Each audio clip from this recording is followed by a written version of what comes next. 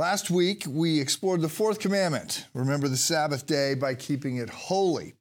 And we ended up by talking about why we should have a Sabbath.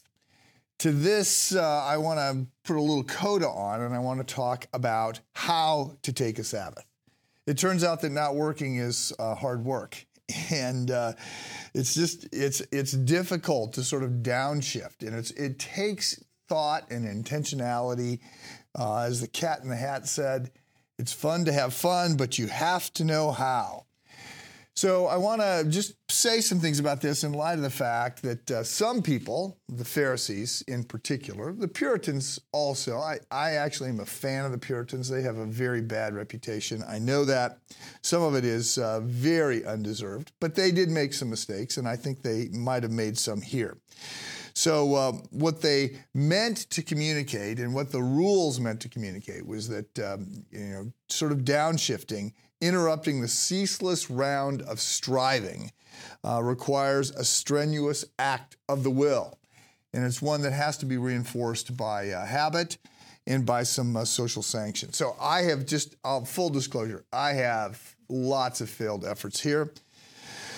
I would resolve over and over to figure this out. I would have people giving me books on the Sabbath, books on, I got like 4 copies of Tim Kimmel's book, When I Relax, I Feel Guilty.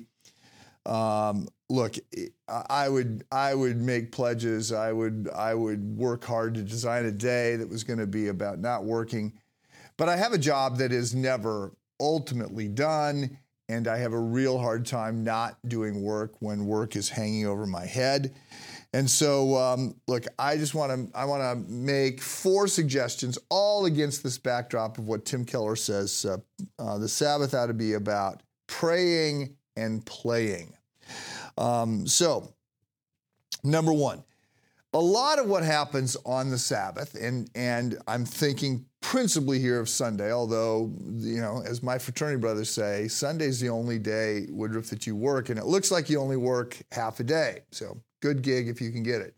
So obviously, Sunday is not a Sabbath day for me necessarily, but generally thinking about Sunday.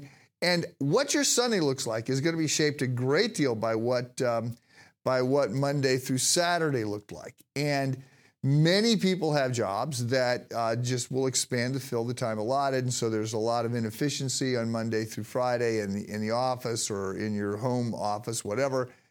And so the work just expands and never stops. And so you've got to figure out how to be less inefficient and lazy and more focused and diligent.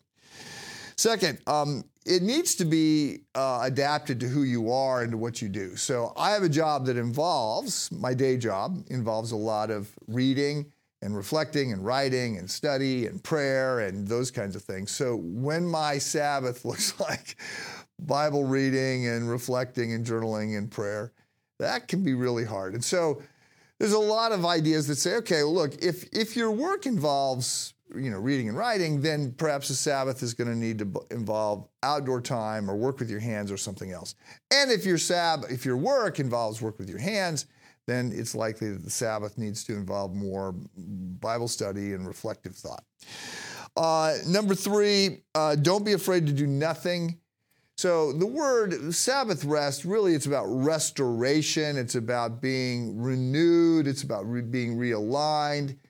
And so it's not simply about doing nothing, but, doing nothing is an option. Taking a nap, just relaxing, not having an agenda for that day, that's fine. Gordon MacDonald, I wrote to him years ago and I said, I'm really struggling with this. How do I do this? Help me understand what it looks like to have a Sabbath. Eugene Peterson has these incredible Sabbaths. I'm not Eugene Peterson in so many ways.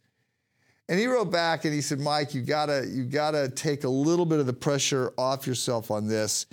And he said, don't have a script or a strict menu. The question you ought to be able to answer at the end of the day is, the end of the Sabbath is, how do I feel about God? How do I feel about life? How do I feel in my primary relationships? Am I in a sense caught up and renewed? If so, then you're doing it right. Finally, put a little bit of Sabbath in every day. which is where I've had a lot of success in the last, 4 or 5 years of rearranging my mornings to have more silence and reflection and just sort of realignment and joy. And then at the end of the day, having times that is more restorative and more walking, just casual stuff with Sherry, reading novels, those kinds of things. So anyway, the goal of life is not that it be frenetic and shallow. There is more to life than, as one writer said, the witless art of living fast. Embrace the gift. Have a good day.